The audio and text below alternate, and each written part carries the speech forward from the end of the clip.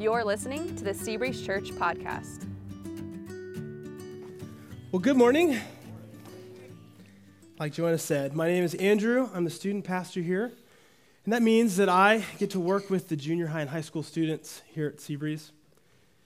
And when I was their age, I couldn't wait to get my driver's license. I've always loved cars, and I couldn't wait for the freedom. It drove me crazy that it was such a long process. I don't know about your experience, but at the time when I got my license, it took 6 full months. When I was 15 and a half, I could pass a written test and then had to practice for 6 months before you turned 16, and I could finally take the driving test. And that didn't make sense to me. If I did the math the other day, when I was 16, 6 months of my life was 3% of the time I'd been alive. And that was a lot. I was used to tests that took 30 minutes maybe. You memorize some facts, you regurgitate them on a piece of paper, and you're good. So why 6 months to learn to drive? It turns out, though, driving wasn't just about knowing the rules. You find out the first time you drive that staying in your lane, adjusting your speed, watching out for other people on the road, and then obeying the law, it's pretty difficult to all manage at the same time. It takes time for the facts that we learn to be tested and for us to learn how they actually apply situation by situation in the real world. We actually call this process of moving a fact from true to real. So we talk about this in the student ministry all the time. True is a fact or idea that aligns with reality. This is the way that the world really is, like the law of gravity. It's true. And truth becomes real when it affects the way we live. Real truth is practiced truth.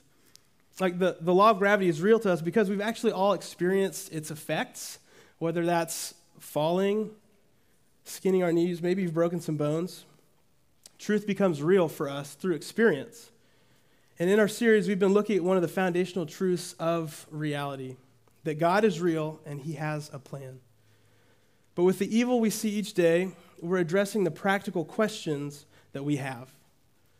Where is God when people wrong us or when life gets hard? Where is God when things get scary? Our theme verse has been Romans 8:28. It says this, "And we know that in all things God works for the good of those who love him, who have been called according to his purpose." God has not abandoned us or this world to our fate. He is working out the details of our daily life. For Christ followers, I think we would agree with the fact that gives this verse its significance, that God is in control of the universe and he's powerful enough to make good on his promise to work for our good. You know, I guess that if we were given a written test, we'd all get the answer right. In fact, I gave you a written test with this question on your handout. The question is, who's in charge? You see the blank up there. I trust you to fill it in. But the answer is G-O-D, God. Who's in charge? God's in charge, of course. But all too often, there's a disconnect between that fact and its day-to-day influence on our life, on our decisions, on the way we view the world. As we face new and difficult obstacles, often we wind up looking across the landscape of our life, asking, where is God today? Is he here? If so, where? And it's an honest question that I think we've all asked at different times. We wonder what's going on when life isn't panning out as we expected or our plans fall apart. We wonder if God is actually there when sometimes he seems to be silent. The problem isn't with God and his power or his presence in our lives. What's lacking really is a depth of belief that only comes as we see God come through for us. Ideally, we want a depth of faith that trusts the big truth that God is in control in moments of uncertainty and doubt. But that kind of faith isn't formed overnight. So how do we know if the big truths of our faith have formed into convictions that shape our daily life, our daily decisions? Well, like a driver's license, we can only find out as we're tested in the real world. So in the story we're going to look at today, we actually identify 2 tests that reveal whether our beliefs have made it from true to real. Test 1, it's a fun one. The test of God's silence. There are times in our lives when God does seem silent. It can be self-imposed through our own sin or the distance that we create in the relationship. We're pushing God into the background. It can also be God's intention to let us move into the future trusting what he's already said. There are some questions that we have that just don't need an answer for us to be able to still faithfully follow him into the future. And the story we're looking at today, it comes from 1 Samuel in the Old Testament, chapters 4 through 7. This is more of a story of the self-imposed silence. But we're going to be hitting several chapters in the story. It's a pretty long story. I encourage you to go read it on your own. We're going to hit the high points. It's really interesting. And the story takes place in Israel around 1050 BC. This was a unique time in Israel's history where they were nearing the end of a 400-year transition period from the death of Joshua, one of their first leaders, to the first king of Israel. There's 400 years of this interim period where an interesting collection of individuals called judges led Israel. They weren't kings. They were figurehead spiritual leaders. And sadly, this turned out to be a time of national decline for the people of Israel. Here's how the book of Judges summarizes it. This is the last verse in the book of Judges, summarizing the whole period of time. It says, "In those days there was no king in Israel. Everyone did what was right in his own eyes." Now, this is never a good description of anyone in the Bible. If you read through the Old Testament and the story of the different kings, usually you knew how the rest of the chapter would go as they were describing a king, and if it said that they did what was right in their own eyes. It wasn't going to go good. So, the best way to describe Israel at this time was moral and spiritual anarchy. Not only was the leadership off track in their relationship with God, but it seemed like everyone was. We pick up with the story of Israel with one of the last judges. His name was Eli. And during Eli's time as judge over Israel, hearing from God was pretty rare. And God's lack of communication, it left a void. And in that void, the nation of Israel turned to other gods and even some superstition. Under Eli's tenure, people were allowed to live in rebellion and worship other gods, to have their hearts turn away from him. This caused further distance between the people of Israel and God. Their rejection of him and his ways perpetuated the silence that they experienced. And we do a similar thing. When we think God is silent in some area, we fill that void with other things. Maybe you throw money at your problems, trust in your wit, maybe to wiggle your way out of a tight spot. Maybe you place your hope in your kids and in their future. I mean, it could really be anything. When that thing takes our hope and trust away from God, it is functionally acting as a false god for us. It may be a person, a status, a life goal, a lifestyle, the future, or even the past. But no one is immune to the pull to fill the void that God's silence creates. I mean, consider Israel. In the story we're going to look at, Israel had a rich history. The spiritual reality of God was seen in their lives. In fact, the other countries knew of their rich spiritual history. It was known far and wide. They had the law given to them by God to know how to live. And they'd actually experienced the daily reality of God's provision in their lives as they walked through the wilderness. But in this story, we find that Israel's heart had wandered far away from the Lord. Much of their worship became superstitious and pragmatic. They had a habit of worshiping God when it was advantageous and ignoring him when it wasn't. And this led to test number 2, the test of failed plans. 1 Samuel 4, verses 1 through 2 says, "Now the Israelites went out to fight against the Philistines. The Israelites camped at Ebenezer and the Philistines at Aphek. The Philistines deployed their forces to meet Israel, and as the battle spread, Israel was defeated by the Philistines, who killed about 4,000 of them on the battlefield." Israel's plan was to get rid of the pesky Philistines. They had been a persistent pain, and Israel wanted them gone. Their initial plan, let's just go fight them. That failed, and there's no indication at that point that they decided to include God in the decision-making process but they were really quick to blame him for the loss. The next verse says, when the soldiers returned to camp, the elders of Israel asked, why did the Lord bring defeat on us today before the Philistines? Let us bring the ark of the Lord's covenant from Shiloh, so that he may go with us and save us from the hand of our enemies. I just imagine there's like this board meeting, and they're like, all right, new plan. God is portable, so let's bring him with us. You know, the Ark of the Covenant was a wooden chest covered in gold. It was topped with two figures called cherubim, between which God sat. Technically, the ark was a representation of God's throne. It wasn't God, but it reminded the people that God was with them. There had been times in Israel's past when they were commanded to bring the ark with them to battle, and in that situation, they were reminded that God was with them, and they had victory. But over time, the people forgot that the ark reminded them about God and began to believe that the ark had special powers. They thought that if they carried the ark to battle, then God was obligated to go with them. They became superstitious. They thought bringing the ark into battle worked in the past. Why not now? Let's give it a try. Because they were treating God like a superstition, he allowed their plan to backfire. 1 Samuel 4, 7-10 says, the Philistines were afraid. A god has come into the camp.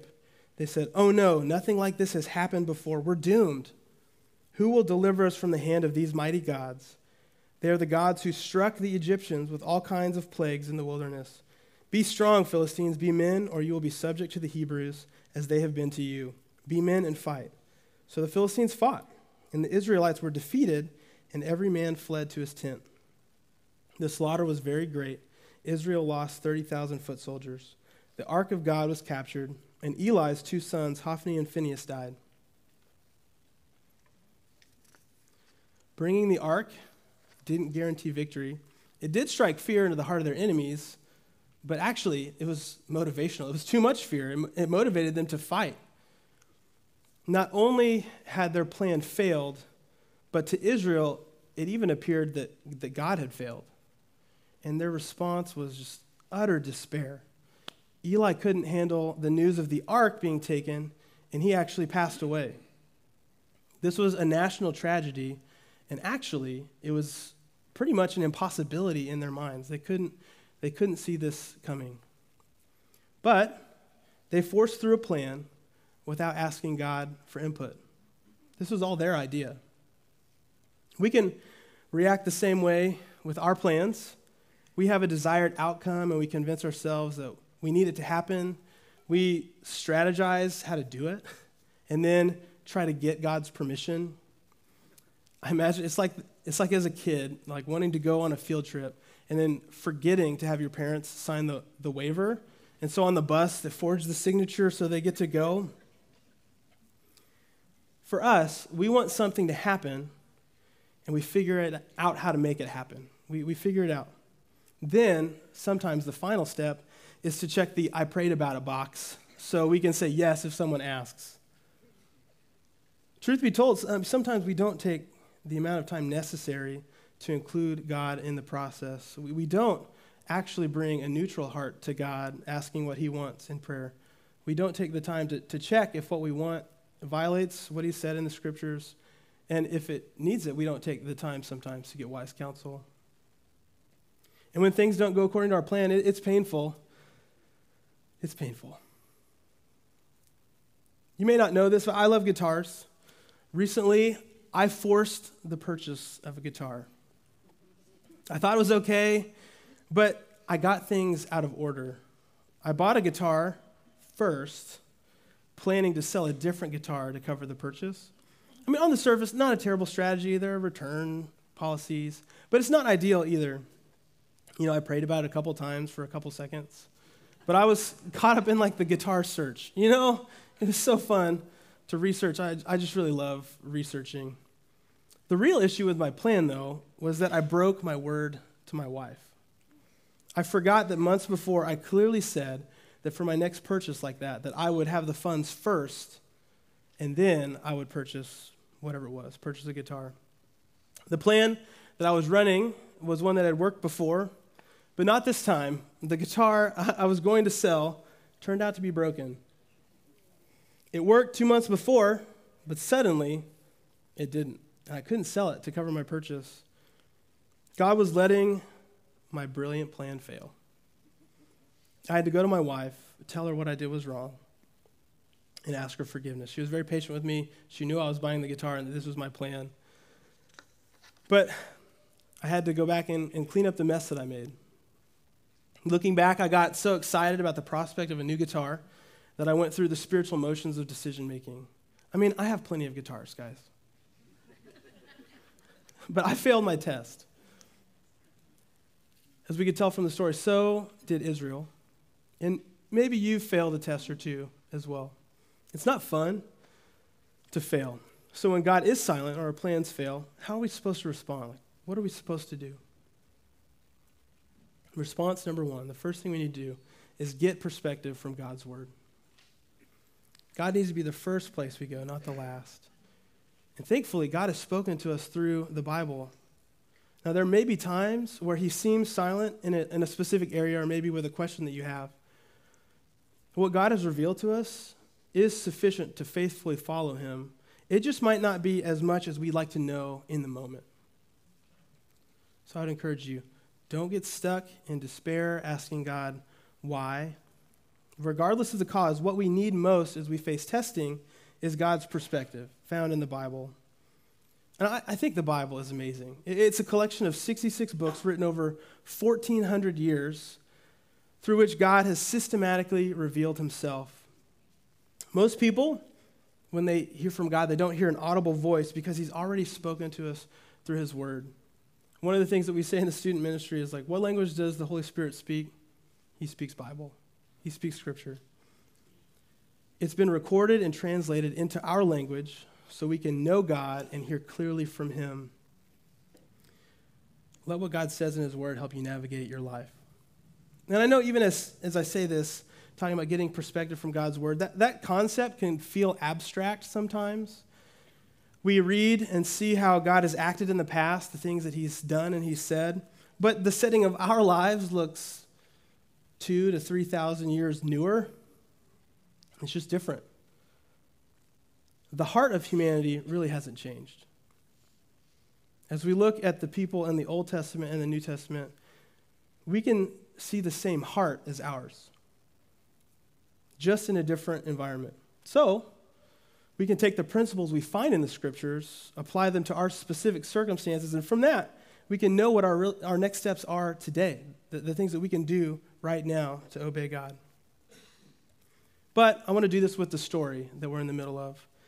What is God's perspective on the purpose of testing and difficulty? What is he doing with this? What principle from Scripture can we apply? Actually, we can go back to our theme verse and see the next verse, Romans 8:28 and 29. It says, "And we know that in all things God works for the good of those who love him, who have been called according to his purpose. For those God foreknew, he also predestined to be conformed to the image of his Son, that he might be the firstborn among many brothers and sisters." It says in verse 29 that he is working everything out so that we will be conformed to the image of his Son. God wants to shape you. That means pressure, scraping, and polishing. And your experiences are one of the key tools he used to shape your character and deepen your trust. Difficulty actually is an opportunity for your character to be formed. And in God's economy, your character and faith are far more valuable than your comfort.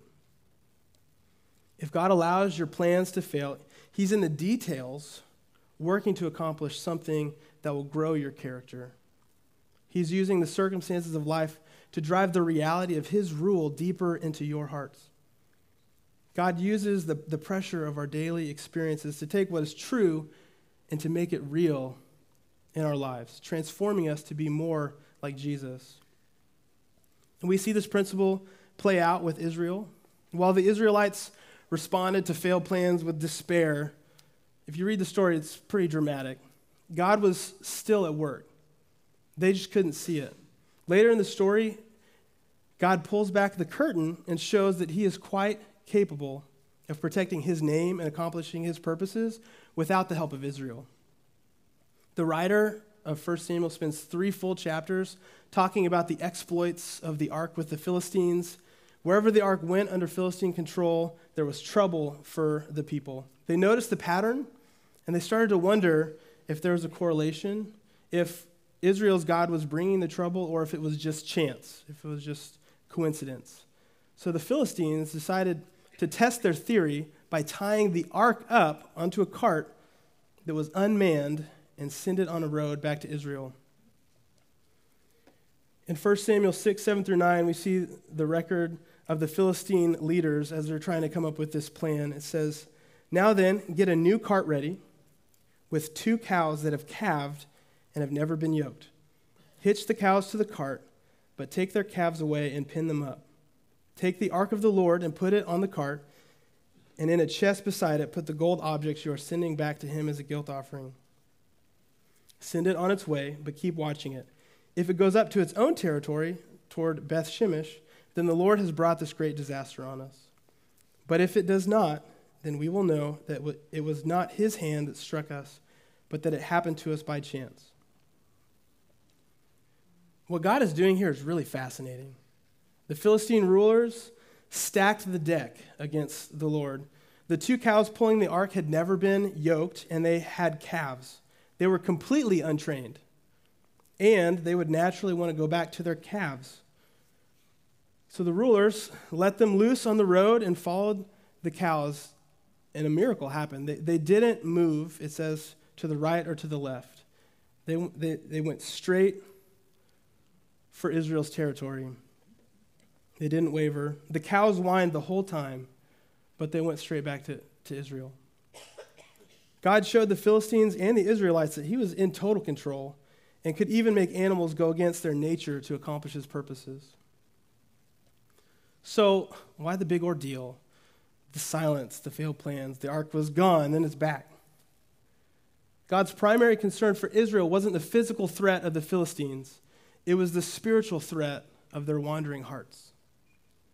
God knew it would take something drastic, like losing the ark, to humble them and get them to a place where they would actually want to return to the Lord. After the ark returned, Samuel gathered all of Israel together. And in 1 Samuel 7, 2 through 4, it says this: "Then all the people of Israel turned back to the Lord. So Samuel said to all the Israelites, 'If you are returning to the Lord with all your hearts, then rid yourselves of the foreign gods and the Ashtoreths, and commit yourself to the Lord and serve him only, and he will deliver you out of the hand of the Philistines.' So the Israelites put away their Baals and Ashtoreths and served the Lord only." The Israelites' goal was to get rid of the Philistines. God knows that our hearts are prone to wander away from him, and that would be far more destructive than any Philistine army. So God allowed their plans to fail. He humbled them and used that experience to draw their hearts back to him. God's goal was their good. Their perspective, however, on what good was, it was just too small. They wanted physical peace with their enemies, but God wanted to provide that and provide spiritual peace that only comes from a heart that's devoted to him. And that brings us to response 2. When God seems silent or your plans have failed, get perspective from his word. And then humbly ask him if you've gotten off track. This has been something that I've had to do so many times. I actually did this in the car on the way here. God wants us to be on track in our relationship with him, not off track. Honestly, though, from our perspective, we have blind spots into our life. It's hard to tell sometimes. And so I've just decided that it's most helpful to ask him. Since he wants us to be on track, I just ask him, is there anything that I'm relying on or putting my hope in besides him and his plan? And I found also that it's hard to actually ask those questions. It's hard to know what to say. So I just decided to pray his word back to him. We're not the first people with wandering hearts. In Psalm 139, verses 23 through 24, it says, "Search me, God, and know my heart. Test me and know my anxious thoughts. See if there is any offensive way in me, and lead me in the way everlasting." It's been such a helpful verse for me just to pray, to make sure that I'm on the right track with God. And when I do, there have been a few different things that have happened from praying this. Sometimes immediately a conversation that I've had or something I've done just pops into my mind. And that gives me a place to start and check with God's word to see if what I did was wrong and actually needs to be cleaned up. Usually it's pretty obvious, and I think, oh, yep, that was wrong. Oh, man. There have been other times when I've prayed this, though, and it's been unclear or nothing comes to mind. And so if it's unclear whether you're off track, investigate. There's nothing that could ruin a life faster than being off track with God. And even if the thought is that it's just unclear, our relationship with him is so important that we should seek to get back on track. So, meet up with a trusted, mature Christian friend. Tell them what's going on in your life and ask them their thoughts. Resist the urge to hide the details that make you look bad. Answer their questions honestly. Check their advice, of course, with what the Bible says. And then humbly ask God if they're right. Honestly, if what they say squares with Scripture, they're probably right, but we don't want to make the mistake of leaving God out of the process. So, we ask him. If the answer, when you pray this, is, no, you're on track, sweet. Keep moving forward, trusting God is working behind the scenes. Our job in those circumstances is to do the last thing God told us to do, to move his agenda forward into the future.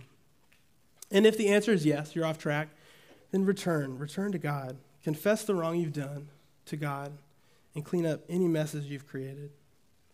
It's a humbling and soul-cleansing experience, but if restitution needs to be made to someone, then make it. If forgiveness needs to be asked of another person, ask it.